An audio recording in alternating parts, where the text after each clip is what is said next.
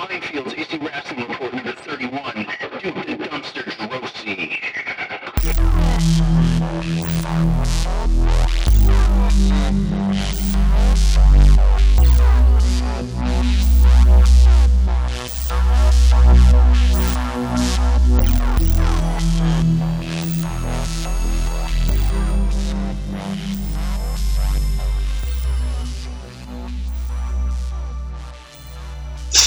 All right, guys, welcome to Mindfields. This is Joshua and Michael. We got Mr. Sergeant Slick there, and we've got a very special guest there. Can you introduce yourself? My name is Duke the Dumpster Droese, former World Wrestling Federation superstar. The Big F. Yep, back in the day. Yeah. So you've been doing a lot of interviews lately, man. We've missed each other a few times, but you've got a big schedule talking to people.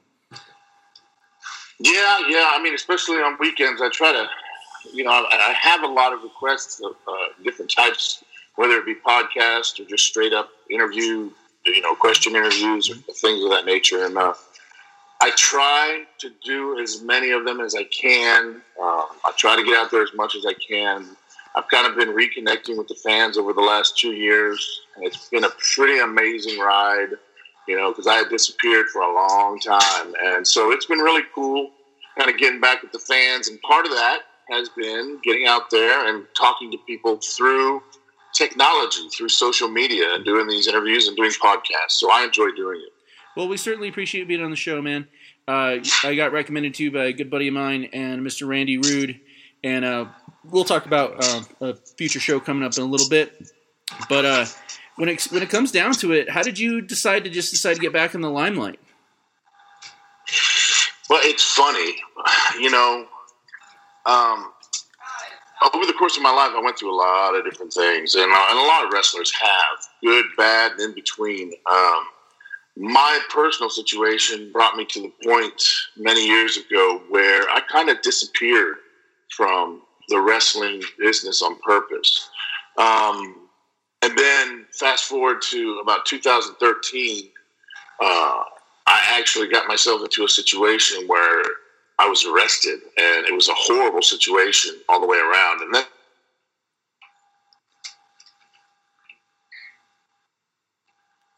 sorry about that. No problem. I really just kind of wanted to disappear. I wanted people to forget I ever existed at one point. Anyway, fast forward a couple more years, about 2015, and then into 2015, there was a promoter down here in Tennessee who was trying to book me on some shows just to do meet and greets and autograph sessions, and I kept kind of denying it. I kept saying, no thanks. I was just kind of refusing those types of things, and he persisted for better than 2 years. Wow. Trying. And I finally said yes. This guy, Scott Hensley, here in Middle Tennessee, got me to do a show, and it was a fundraiser for a high school. It was not a big event or anything, but I went and I did some autographs, and it was nothing crazy, I met a few people, but what happened after that was insane. A few of those people friend requested me on Facebook, and I started to accept fans on Facebook, and then they started to ask me questions. And when I answered those questions, my answers started to become longer and longer. And then they turned into stories. And then they turned into road stories. So my Facebook stories started to grab a lot of attention. And all of a sudden, I went from 250 friends to 2,500 friends in 2 weeks.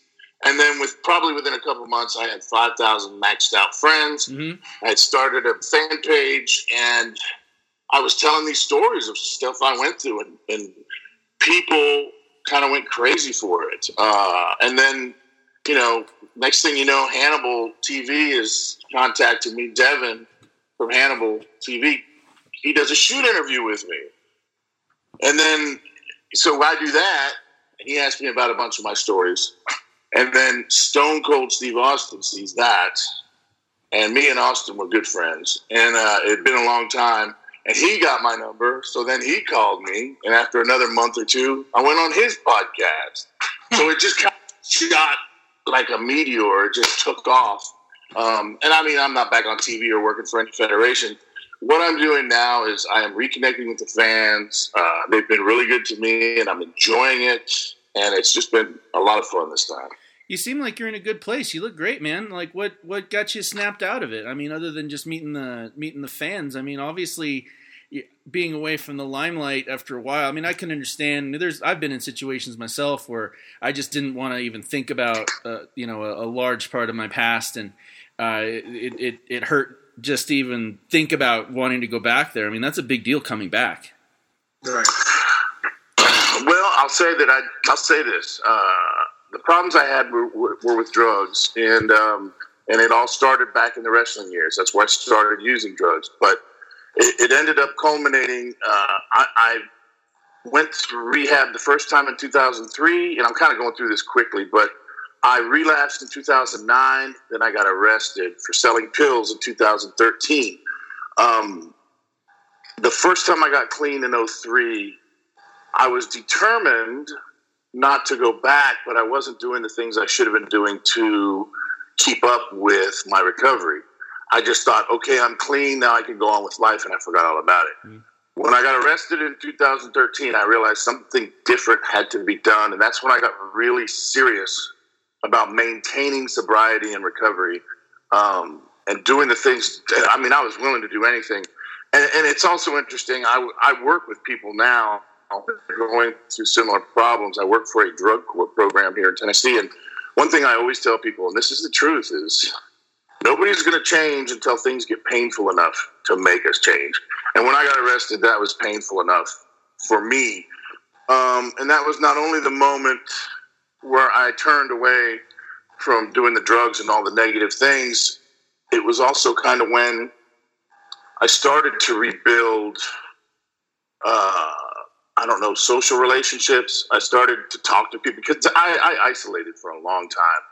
And it took me a while to come out of my shell, but I started, when you do recovery the right way, right, you rebuild every part of your life. And that was what was important this time. I wanted to do it right, so it worked and it stuck. And it has been so far, knock on wood. And, I'm enjoying life now. And I realized I can't hide from it anymore. And when I started talking about it to wrestling fans and I started sharing it in my stories, that in a way was therapeutic for me. Mm-hmm. So it all kind of has worked together for me. One of the things I know from previously being an addict myself was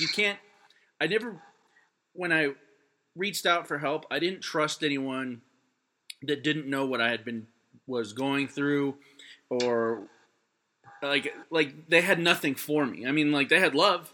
I mean, but like, there's only so much that a hug or I'm there for you can do, as opposed to like when you're talking to somebody that has been there, knows how to get better, and especially when there's a lot of shame involved. I think that's like one thing that people don't really focus on, because it hurts to talk about, but it's the one thing that keeps people, I feel, in those spots, because, oh man, I pissed that guy off, or man, I really should have been nicer to her, or man, like, I don't even want to talk about that one night at the bar. Right. We need that. Yeah, and people don't realize that's a huge part of addiction and recovery from addiction is overcoming the shame and guilt. Shame and guilt are probably two of the biggest killers of recovery, because we spent so long covering up and not wanting to deal with those things, and now we have to deal with them with a straight head, and we can't escape anymore. So that is huge. That's what throws a lot of people into relapse. They can't handle it. Some people even get suicidal because of that shame. So that's a big deal. Also, on your other point, I will say, I agree with you. It's very difficult to trust anybody who hasn't been in our shoes. But one thing I stress to the people I work with, because oftentimes I find people coming into our program, just newly clean addicts in recovery, they often want to find excuses of why something won't work for them. And the point I always make is this: yes, we trust each other more. However, there's always value to be found in anybody and anything you experience in your recovery. Even they always talked about how certain therapists have never been there. They're only book smart. I heard that all the time. And I said, listen, there's something that person is teaching you that will be valuable to you someday. You just have to find it. But, oftentimes people have trouble trusting others that have not been in our shoes. And that is understandable.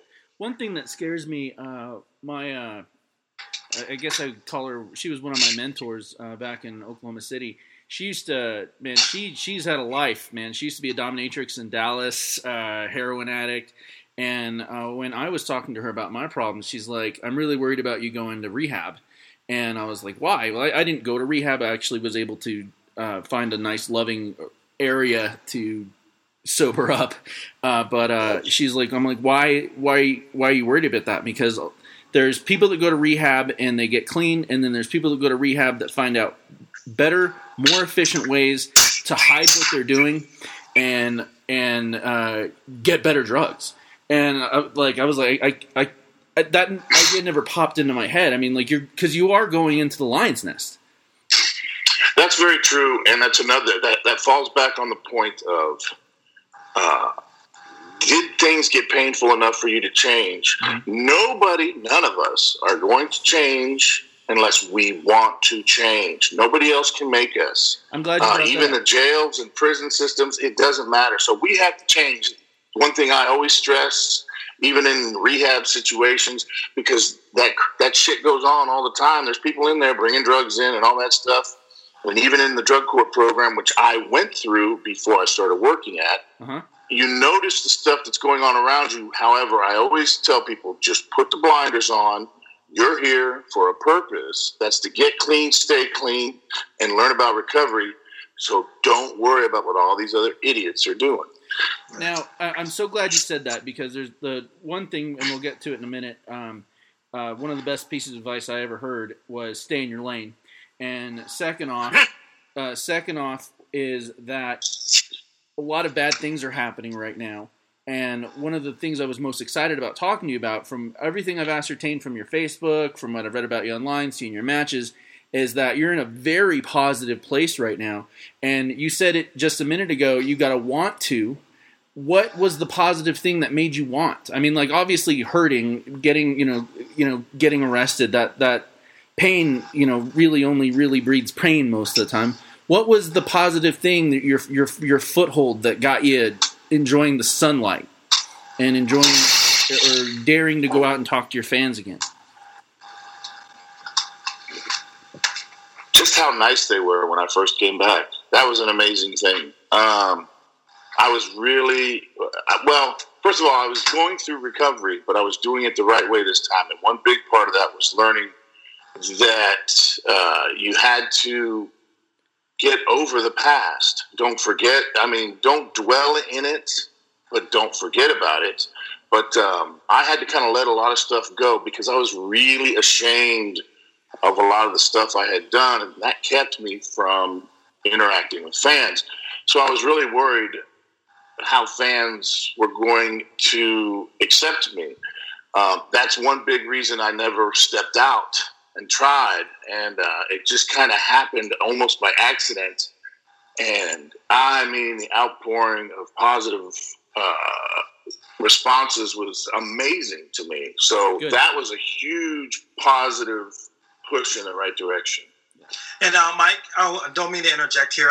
What you just said a few minutes ago just did hit home with me, because I do listen to a motivational speaker named Eric Thomas, and he said, in order for you to be successful at what you want to do, you must find out your why. If you don't have a good why, so you already know. So that hit home with me that you just mentioned that. So I thank you for that in advance. I use that guy's stuff all the time, man. I go and talk to kids at the schools here locally where I live with the district attorney. We talk to kids about drugs.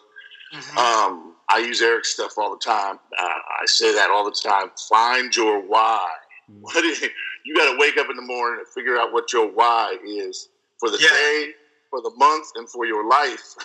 And there's no truer words spoken, because I'm not in anything as dark as you two went through, but I don't know if Josh mentioned that I started wrestling and I was actually pretty good at it for me being the older rookie that I am.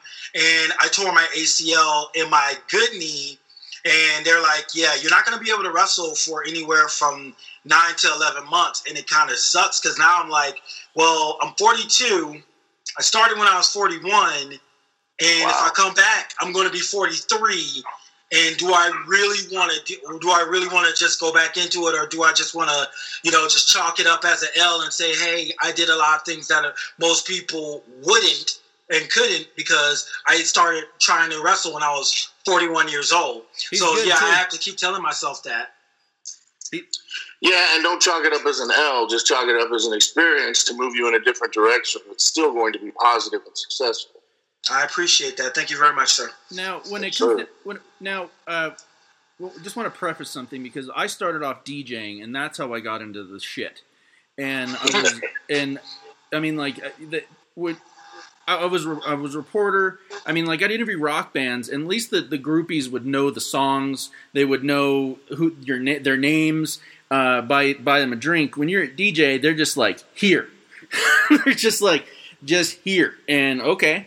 And I had to get out of it, like, because I was going to die. And then when I started getting into the wrestling business, I was really worried, because I know that there's a stigma, if not an absolute reality, that, you get hurt. Let's just say it's 1985 right now. You get hurt. Someone gives you some somas to sleep. Someone gives you some blues, some reds, and next thing you know, you need them all the time. You end up like Kurt Angle,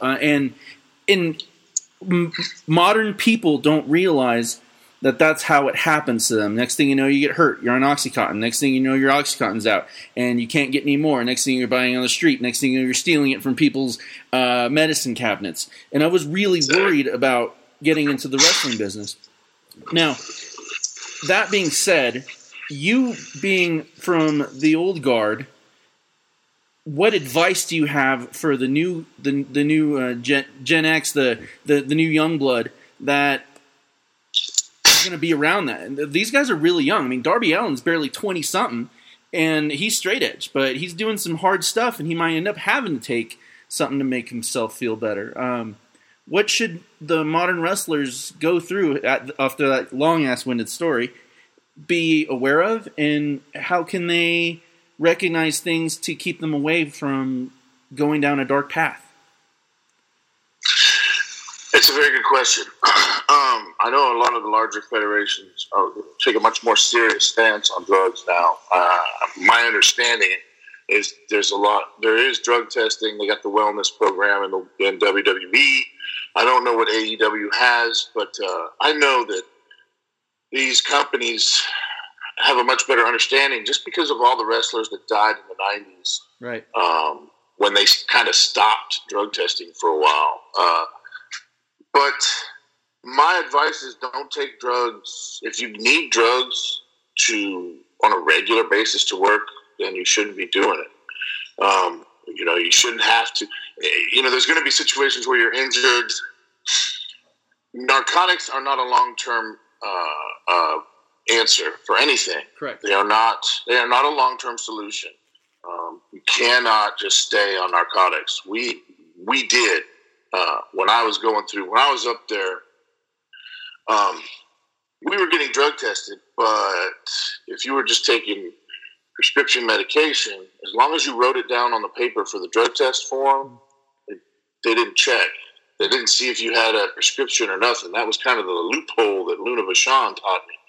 So we could get pills anywhere we wanted and take them. As long as you wrote it down, it didn't bother you.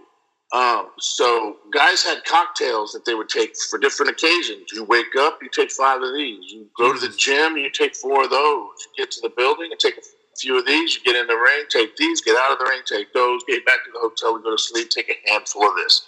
And it was just constant. And you mentioned somas earlier. Somas was a big problem back then, and a lot of guys were taking a lot of them. It almost became like this rite of passage how many somas you could take.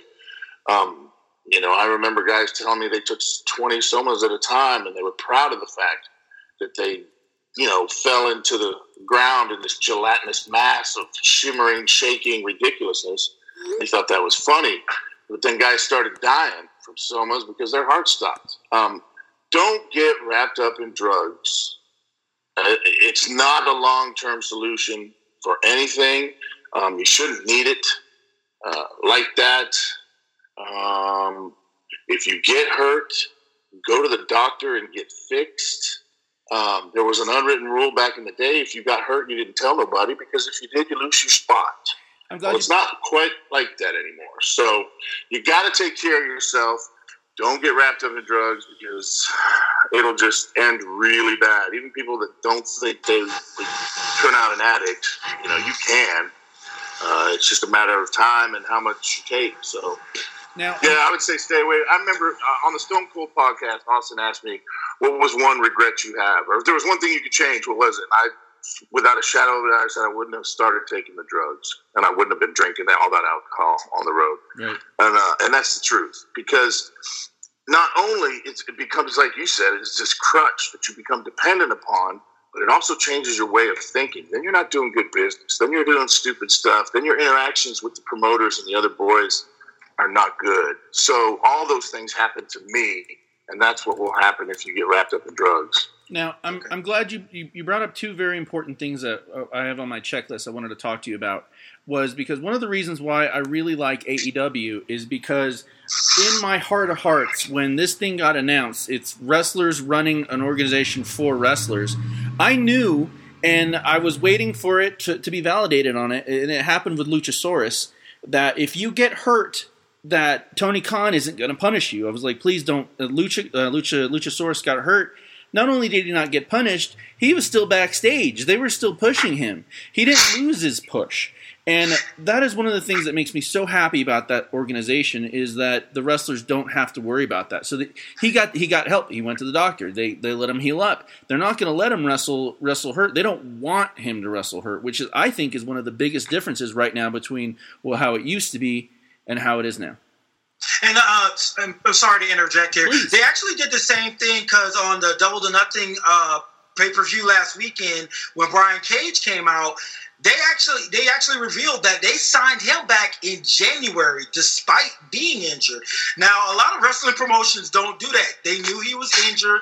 They signed him. They let him healed up, because obviously they saw something in him. And I think me and you, Josh, we talked about that. It was my very first episode on here, when you was asking me what do I think about Brian Cage. So it's kind of ironic that occurred, and that you just mentioned that just now. Agreed, because when I was watching that pay-per-view, I was like, man, please don't tear a quad.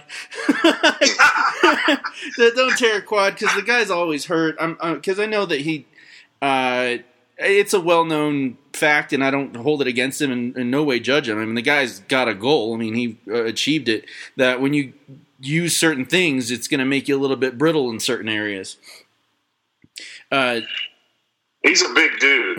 Yeah, I've seen him at signings. He's Brian Cage is a big muscular dude. He was on Impact, right? Yes, sir. Yeah, he was on Impact, Lucha. Yeah, he's a big old bodybuilder dude. So yeah, you got to be real careful, because you spend most of your time building up all this muscle in the gym, but in an athletic sense, when you're jumping around, bouncing around, and doing all these things, you have a much more high likelihood of tearing muscles. Especially muscles that big. So that's probably the problem he's encountering. But it's good to hear that AEW is handling things that way, that is very progressive compared to the way it was in the old days, man. It was archaic and ridiculous. I mean, back in the day, if you got hurt, you weren't getting booked and you weren't making money. That's just the way it was. Who do you follow now? Do you now that you're back in the limelight, is it more comfortable to watch wrestling now? And if so, what do you watch? I don't watch much wrestling. I keep up with kind of what's going on through social media, what I hear going on, and if something strikes my interest, I'll look it up on YouTube.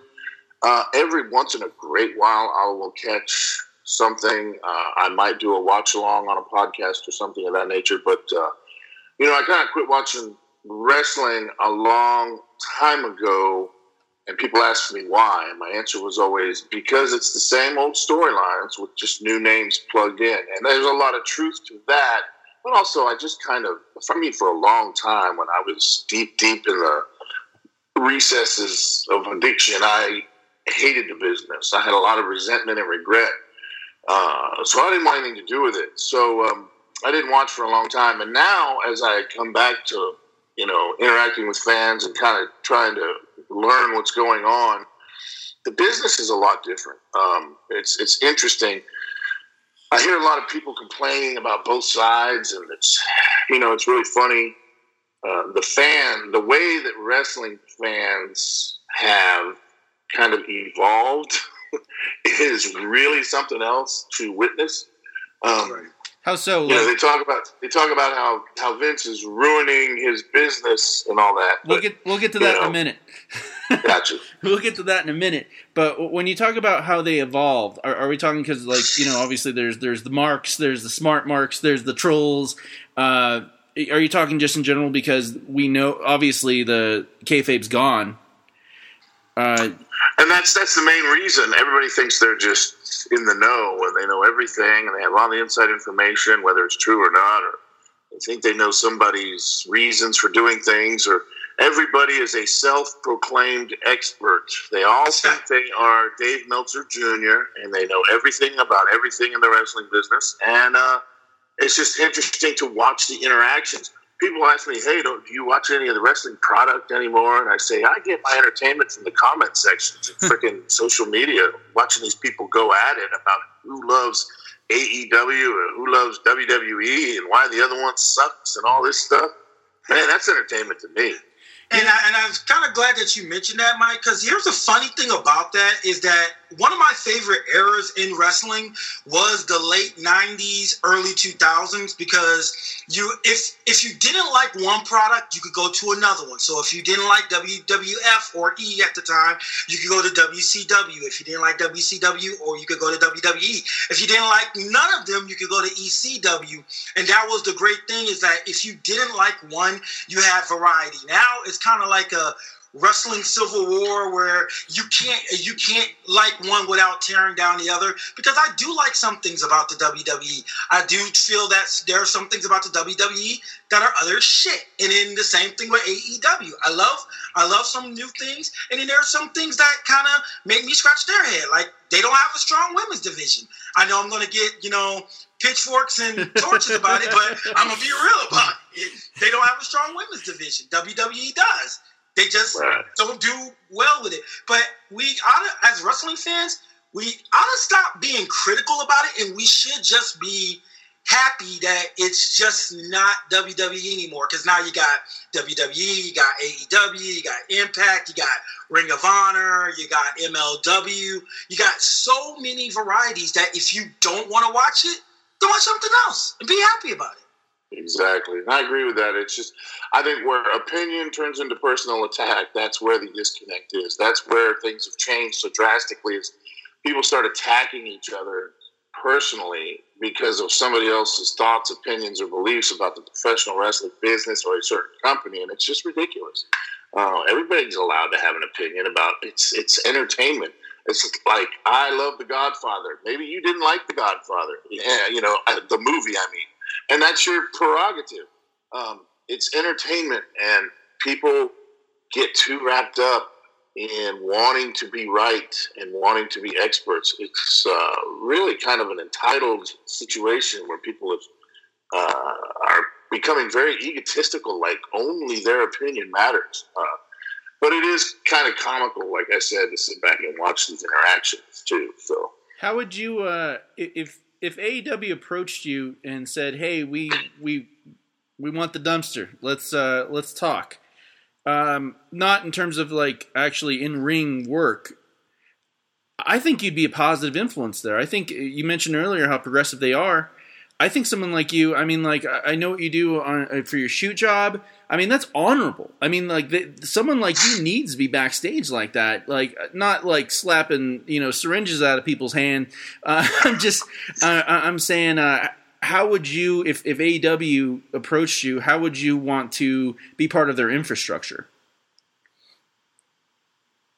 That would be an interesting question. I would jump at the chance to get back into the wrestling business in some capacity like that. working with some of the new guys coming in, helping them find their way, avoiding some of the pitfalls that a lot of people fall into, from a motivation perspective, all these things. Also, like if there is some type of a wellness program in place or something for if somebody has any kind of issues, I could help with that for sure. But yeah, I would love to jump back into the business, maybe do a little producing, that kind of thing. Mm-hmm. I always had really good ideas. In fact, Vince McMahon stole some of my ideas, but we could talk about that another time. Okay. But no, I always had fun with coming up with stuff. I mean, hell, me and Austin used to ride up and down the roads, drinking natural light beer, coming up with crazy ideas. So, in some capacity, I would love to work in the business again, for sure. Well, I think you would be I'm sorry to interrupt. I think you would be a very valuable asset if you was welcome back in some capacity. It doesn't have to be in the ring, but definitely backstage or storylines or whatever. I mean, because I grew up watching you. I'm a child of the 80s wrestling, 90s, and then now, because obviously, like I said, I've started doing this at 40, and when most people, they retire in their 40s, I'm actually trying to start it. So you don't know how much wrestlers in the 80s and the 90s and the early 2000s have had an effect on me for doing that. So I want to say thank you in advance for that. I appreciate that, brother. I appreciate it. He's always hating on himself, man. Please. I'm not. Okay, you call it hating. I call it humbling. There's a difference. No, I agree, but I think you take it a little bit too far, man. And I always tell you, DDP started fucking wrestling when he was 35 fucking years old. Yes, he was. And he was drinking and partying all the way up to that point, and then add the getting to be in WCW and Bischoff's Corner. I'm sure it escalated a little bit better. You're on the level. Yeah, your knees are getting better. Please tell him something to stop. Age is just a number, my friend. It's a matter of what's in your head and what you believe. You talk about DDP. When he started wrestling and doing his thing, it's funny. I've heard Austin and other guys tell stories about him too, where after shows, they would be back at the hotel room. And, that would be when a lot of guys go to the bar and take whatever pills and have some beers, where DDP would be walking around half naked or naked in the hotel room covered with ice bags, because that's how he handled his injuries. He wasn't going to get wrapped up in taking a bunch of drugs. He was handling injuries the natural way. Ice, the best, most natural anti-inflammatory there is. But again, man, age is just a number. There's always things you can do if you set your mind to it. Hell, I'm 51 and I'm doing a lot of things I didn't think I'd ever do again. I'm back in the gym. I'm trying to get healthy again and making the right moves. I mean, at one point I was up over 400 pounds, morbidly obese, when I decided to make a change in that respect and lost 100 pounds. So that's nice. You can do anything you want to do. You just have to apply yourself and work hard and do the rehab correctly on the knees and take care of those things and strengthen yourself. But yeah, man, age is just a number, brother. Get out there and get to work. Thank you, Mike. Because next time he opens his mouth about that stuff, I'm gonna be like, "All right, we already talked about this." Now, I really appreciate that, and I got to tell you, man, I've always known who you are, but the thing is that I'm really proud of you, and I know we just met, but I know that path, not to that extent, but I've seen how far that rabbit hole goes, and I'm really proud of you, and I want to be a positive influence, or at least someone. It's like, hey, we've got your back, because those. You mentioned it earlier about guilt. It's funny you said that. This is kind of an odd thing to say, but every time I get into the shower, I say to myself, "Stop being guilty.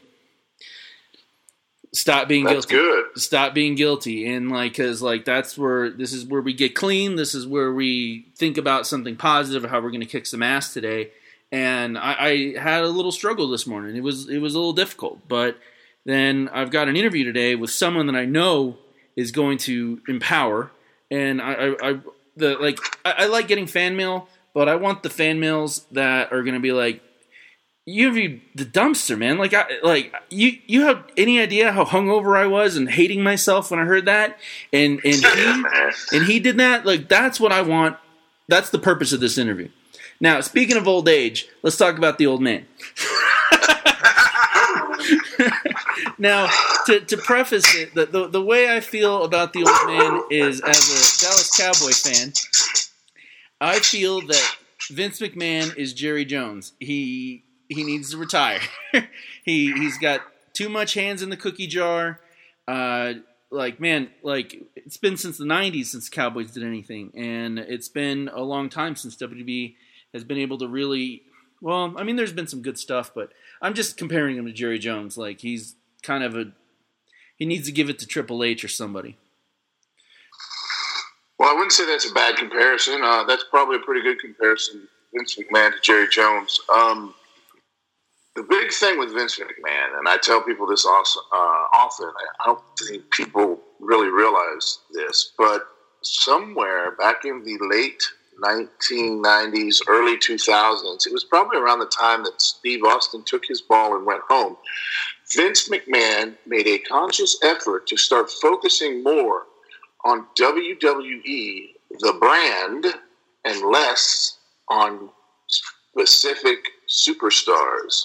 He was less worried about making big stars and more worried about pushing the brand in general.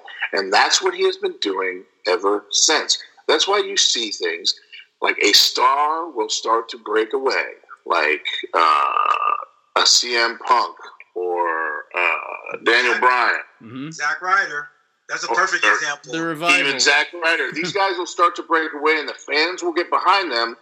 Then it just seems like the company doesn't back them up or it fizzles out. I think that is exactly what I'm talking about. It's more concerned with the brand WWE than it is making specific superstars. So in a weird way, I think sometimes they may even keep people in check because they don't want particular people to get too much power and have the ability to walk out the door and negatively financially affect the company, like a Stone Cold Steve Austin or a Warrior or whomever or a Hulk Hogan. Dean Ambrose. That is my take on it. Like, the thing that confuses me is because I understand business. I've taken whatever classes back in college. It doesn't really matter. But, like, I analyze everything from the trying to see every perspective. And I see what you're saying in terms of, like, the brand. It's when they went public.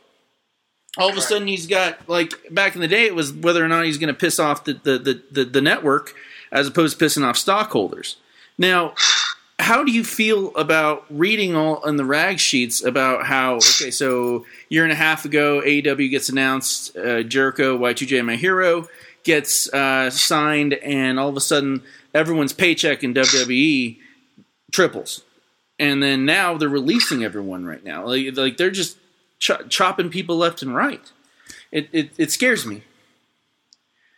Yeah, I think,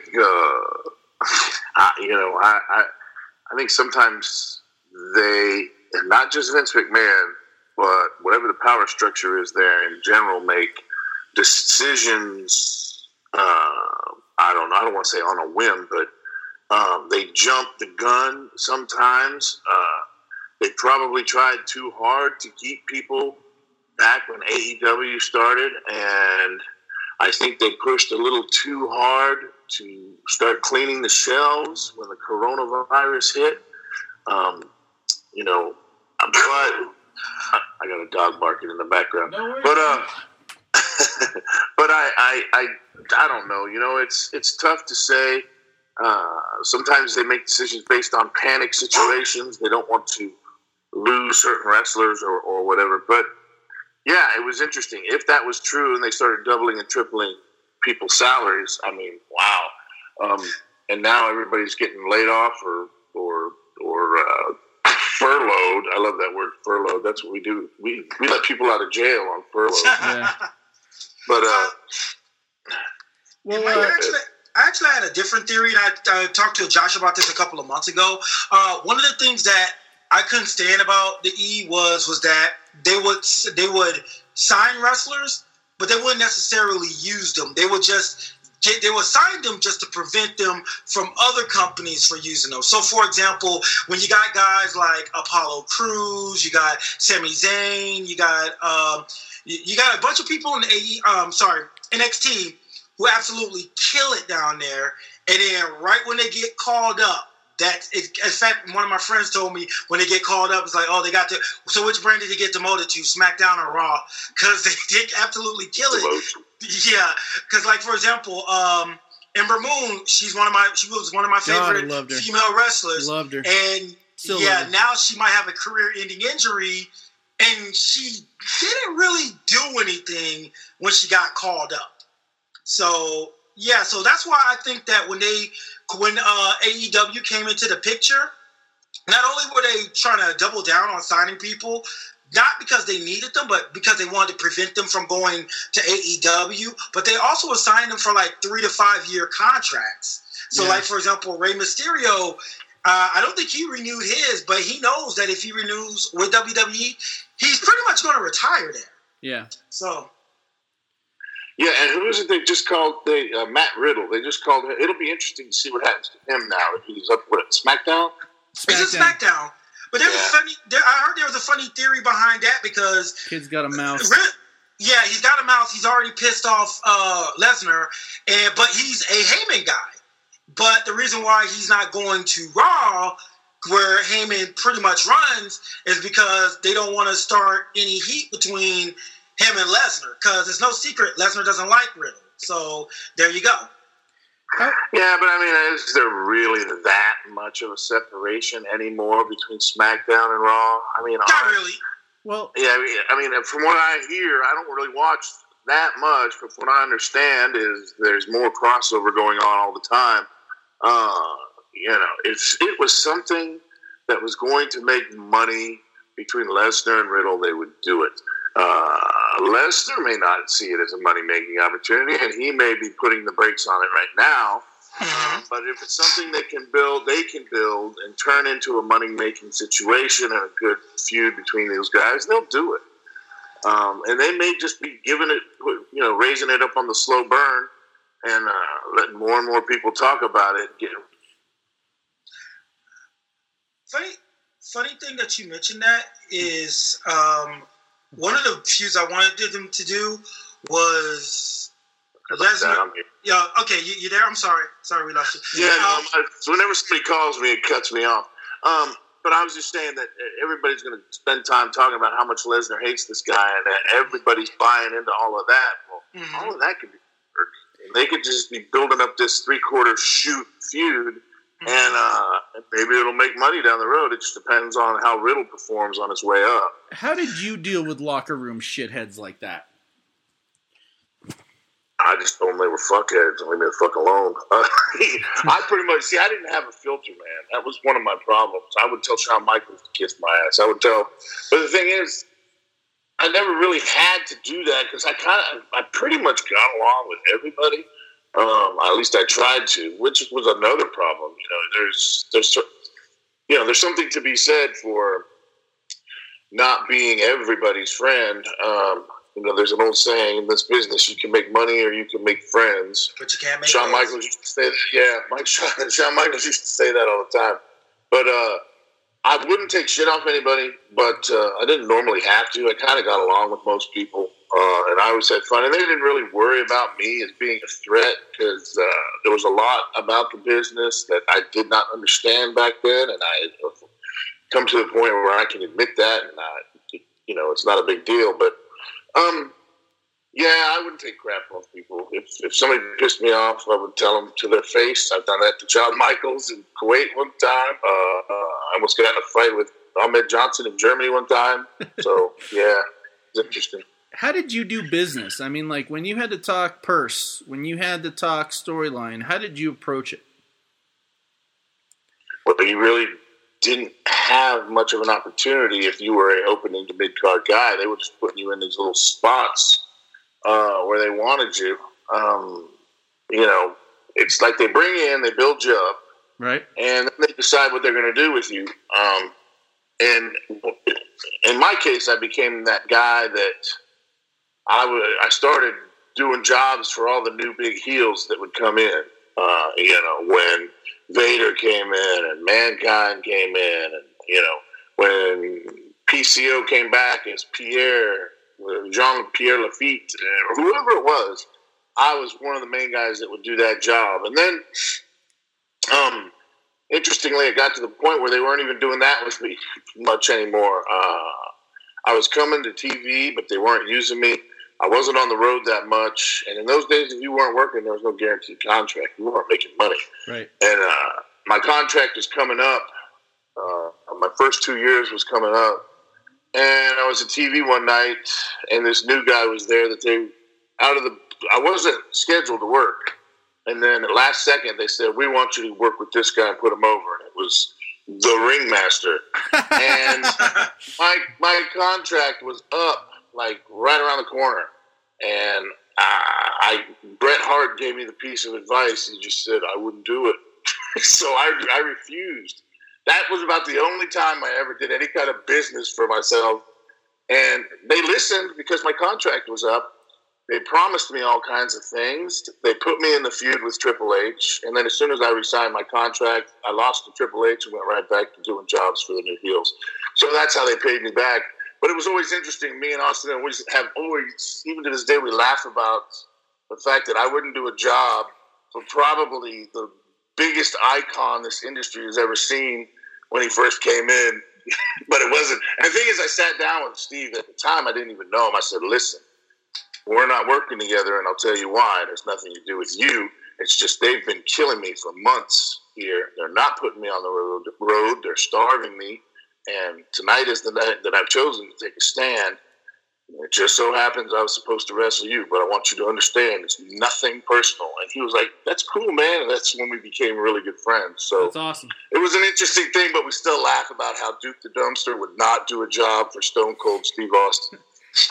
Now, if you're giving advice to someone that is having to do a lot of enhancement work, how do you walk that line before you end up being shelved and always being the yes man? Because, like, obviously you always got to tell Vince yes. That's what he wants to hear. There's few, very far between stories where someone actually was able to stand up to him and get their way. But that's Vince. It's a different time now. What advice would you give to any wrestlers right now that are having to do a lot of enhancement work and maybe saying yes too many times? Well, there's a couple pieces of advice. One is, it all depends on what your money situation is. Are you on a guaranteed multi-year contract that's making good money? Also, go into this game with some type of financial representation. Don't do it on your own. It's a big mistake people make. Have somebody to represent you in any kind of dealings with the office when it comes to contracts. Another thing is, it's not necessarily about saying yes or no to Vince McMahon. One big mistake I always made was, if you don't like an idea that they are presenting to you, if you have a strong alternative that you can offer, Vince will listen. At least he would back then. So if you were to say, how about if we try this? Or how about if we do it this way? As opposed to saying, no, I'm not going to do that, and not offering up any alternative. And that was always my mistake. And, I never had alternatives. I didn't even look at it that way. Again, that was one of those ways I was kind of clueless. And that's where a lot of people make mistakes. You can change what they have in mind for you sometimes. I don't know now so much. They got all these writers. But you got to have an alternative on deck. You got to have a good idea locked and loaded and ready to present in all situations. That is a huge piece of advice. Don't just go in there and say, I'm going to say no or I'm going to refuse. No, because then you look like an asshole and somebody that's difficult. But if you're somebody that's creative and presenting new ideas that also enhance your position, that's good business. How many of the wrestlers are actually creative? I mean, like a lot of guys just want to wrestle. They want to be part of the business. How many of them actually have good ideas? I mean, like a large percentage of them. I mean, like, one of the reasons why this podcast exists is because I feel that there should be no blurred line between comic books and wrestling. That's what we always talk about, comic books and wrestling. You guys are just live action comic book superheroes. Right. As far as the rest of the business, back then it was always interesting. You could tell if somebody really wasn't creative on their own behalf, they were usually stuck in opening mid-card status. Now you often hear that, the writers had nothing for this person. Well, bullshit. I hate that. There was a way back in the day. There was a way to raise your own stock and get your stuff out there. There's a difference between people. Let me put it this way: as much shit as people talk about the clique, okay? Yeah. They were arrogant as a group and all this stuff. If you really paid attention to the clique and what they were doing, they often sat together and talked about wrestling. Okay. They were always coming up with creative ideas, and not just for themselves. I mean, I remember one time they pitched Vince for an idea for me just because I was so damn funny in the locker room. Vince wanted to do something with that, and he actually brought me in for a tryout to be his commentator sitting next to him at Raw. But again, I was clueless about freaking commentary then. And they don't tell you nothing. They just bring you in and sit you down and go, here, do this. And I'm like, I had no preparation. But that was something that the clique created because they were telling Vince how fucking funny I was in the locker room. Vince wanted to try and see it on screen for Monday Night Raw. So they brought me in and they sat me down right next to Vince at the studio and they said, all right, call this show. I went, holy shit. And I did my best, but man, I was, holy shit. But yeah, that's how stuff worked. And those guys were very creative. The clique would talk about wrestling, and, the business was important to them. No matter how much you liked them or didn't like them, they were always talking business. And that's where the creativity comes into play. Mm-hmm. You'd have guys sitting around talking about how pissed off they were because they weren't getting a push. Well, there's a big difference.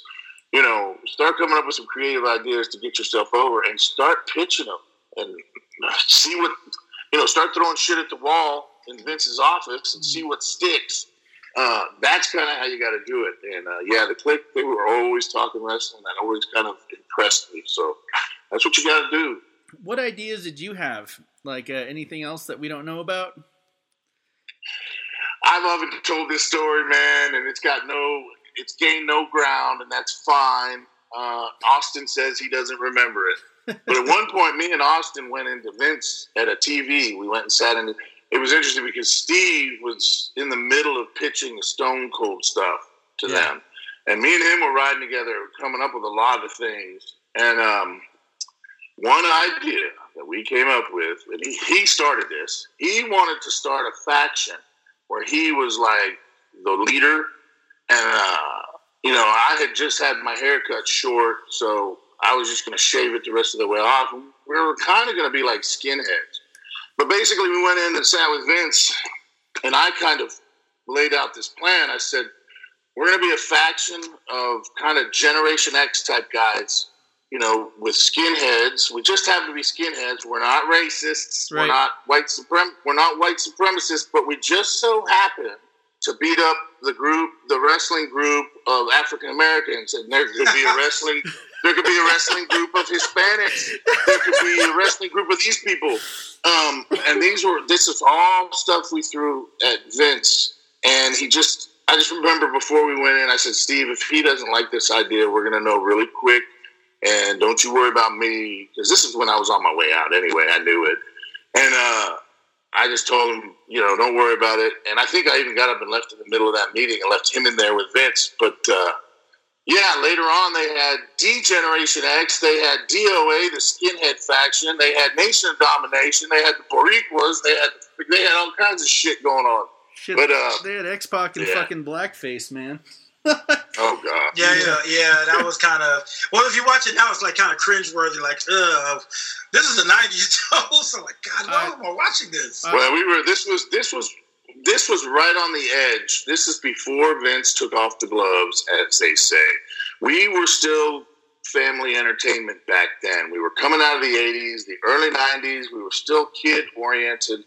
So Vince wasn't doing any of that stuff. I remember when Jerry Lawler hit me on Live Raw with my own garbage can. That was my first angle. They freaked out. They would never show it again. They apologized for it because that was too violent. That's how it was back then. So as I'm pitching this idea, Vince's eyes got really big, like, holy shit, I can't believe you're saying this to me. And but it's just funny, a couple years removed, and all of a sudden they're coming out with all this stuff, and everybody has a faction, and, crossing different lines and hardcore stuff and everything. So now that just blows me away, man. But at the same time, though, it still happened, and you were there. You've told us so much about like how ideas that didn't happen, things that you regret.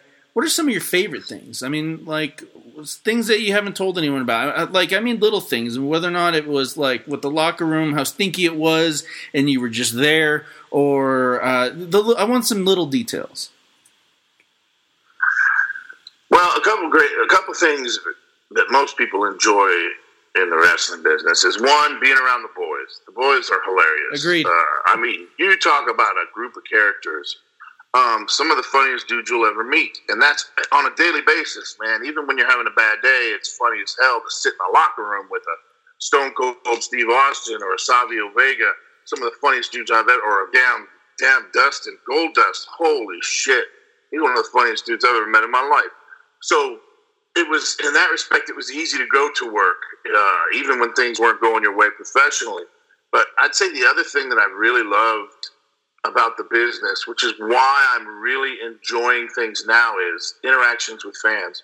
I always loved interacting with the fans, doing the meet and greets. They were always happy to send me on the free autograph signings. These other guys were getting like $1,000 or $2,000 to go sign autographs. They would send Duke the Dumpster on the free stuff because they knew he was always willing to go do it. And that's one of the big things I enjoyed, man. I enjoyed interacting with the fans because it was always really cool to see our effect on kids, man. Their eyes would get really big, and they were just so, like, in awe of their favorite superstars. So I took that very seriously, and I always loved interacting with those folks. Now, everything you've told me so far, I feel like you're just on the cusp of something, man. Like, you've got some ideas. Like, they're brimming, aren't they? You got to come back in some shape or fashion, man. Like, the ideas are there. We want you there. If we didn't, I wouldn't be talking to you right now. Well, you never know. You never know. I mean, there's always stuff stewing around in this brain, what's left of it. But, I do enjoy, again, certain aspects of this business. And who knows? You never know. Maybe somebody will find a spot that they think I will fill, and I will go in. One thing I can guarantee you, if it does happen, I will be prepared, and I will have great ideas, and I will take full advantage. I think one of the big mistakes I made early on when I came in to the WWF back then, the first time, was expecting them to push me. Right. And you got to push yourself. And if it was as a wrestler back then, or now, maybe if I was in some type of a creative position, I'm going to push myself and my ideas and come up with great stuff and always brainstorm. Be like the Click. Sit around and talk wrestling and come up with great ideas. I will be prepared. I can guarantee you that. Now, where do you usually get your ideas? Like any particular sources? Like you watch like superhero movies? Do you watch documentaries? Old World War II stuff? I mean, like all of the above. How do we get in the head of the facet? I was going to say, every facet of life, man. You walk through life and you see situations, good, bad, or in between. Things that kind of motivate you or drive you or kind of light a fire under you or other people, and finding ways to translate that, whether it be in the wrestling business or wherever. I think that's where it has to come from, real life and things that you experience, because then you can be passionate about it. If it's something that comes from the heart and something that you have personally experienced, that you have personal stock in, then you will put your full effort behind it, whatever that idea or situation may be. That's the way I feel about it now. So. Now, as we wind down, how do you find joy in your day-to-day life? I mean, like we talked about being a lot of different things here, and the one thing that you've caught me at a rare moment where I'm able to talk about certain things. I mean, I don't think I've even told Mrs. Slick this sort of stuff, but even then, how do you find joy in your day-to-day life when things are weighing you down? Because a lot of things are weighing a lot of people down right now. Last night, I was talking to Mr. Slick, and I was like, listen, man, like, I'm not black, but I don't know how to help. And he like, that was a big, like, I felt like I was going to offend him asking him that. But I want to be a positive person. Tony is nothing but positive to me, but it's hard for me to find positive moments in my life. And I want to know how you find it on difficult days. Well, I think that's a matter of perspective, my friend. As you have shared earlier, you've been through some pretty tough situations in your life, as have I. Sometimes I wake up in the morning and I'm just happy that I'm not dope sick and I don't have to chase drugs today. That's a good place to start. Sometimes it's a matter of perspective. Sometimes it's not your job to fix anything. Sometimes you can be supportive without having to actually solve anything, given today's current social situations. But my sponsor, I went to Narcotics Anonymous, obviously, for a long time, and I still do. But my first sponsor he said, a lot of people talk about having good days and bad days. I have good days and challenging days. And I do not let the challenging days get the best of me. I had a surgery. I'm an amputee. My left foot was amputated in 2013 when all of this shit was going on. And so I have a stump, and I had an infection in my stump at the end of last year, November 13th last year. And I had a surgery to cut it out. And I've been healing ever since. And it's insane how slow it's been healing. And I've been having to roll around on a knee walker, and I got bursitis in that knee because it was pushing too much pressure on all of these horrible things, these physical ailments. My body hurts from the old wrestling injuries and all these terrible things, and I wake up every day in pain and blah, blah, blah, blah. But you know what? At least I get to wake up. I don't have to go to jail or prison today. I don't have to wake up dope sick in that miserable existence anymore. So life is beautiful compared to where I came from. So it's all a matter of perspective, man. It's where you've come from, where you know that you're going, and don't sweat the small shit, man. And as far as the big social issues and stuff, man, a lot of crazy stuff is going on, but it's not my job to fix the world. If somebody asks my opinion, I'll give it. But I don't have the answers for that stuff. I know there's a lot of wrong going on both sides, obviously, a lot on both sides. Right. Right. In how it went down and now the response. But, I would be egotistical to think that it's somehow my job to fix things in this world. All I can do is lead by example in terms of the people that I know that experience me on a daily basis. They can see how I act and how I treat people. I treat people the way I want to be treated, no matter who they are, where they come from. I learned a long time ago not to hold grudges and resentments, man. That's a part of my recovery. And I don't get too wrapped up in negativity, man. I teach these kids that I talk to at the schools. I say, anything that brings you negativity in your life, you have to cut out of your life. Right. You got to move forward in a positive way. And there's a lot of negativity in the world that it would be very easy to get caught up in. But you can't let yourself do that. Again, it's about perspective. Where you've been, where you're going, you got to stay positive. Well, we cannot... Slick, I mean, you got any words, man? Like, I don't know how to even tell you how thankful I am for such a great conversation today.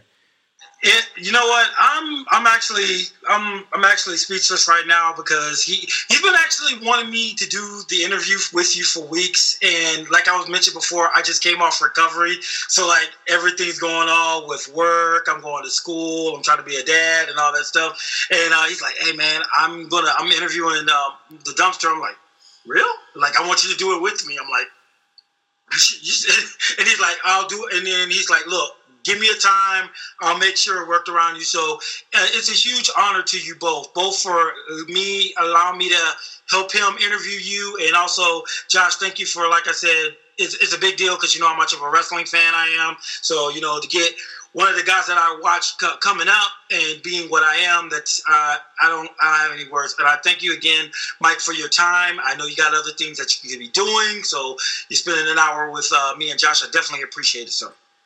Guys, I appreciate you having me on the show. And again, it's a matter of perspective. I'm the one that's honored to be on this show with you. And this is and has been truly a great conversation. It wasn't your normal, hey, where did you start wrestling and who was your favorite opponent and how did you like this wrestler?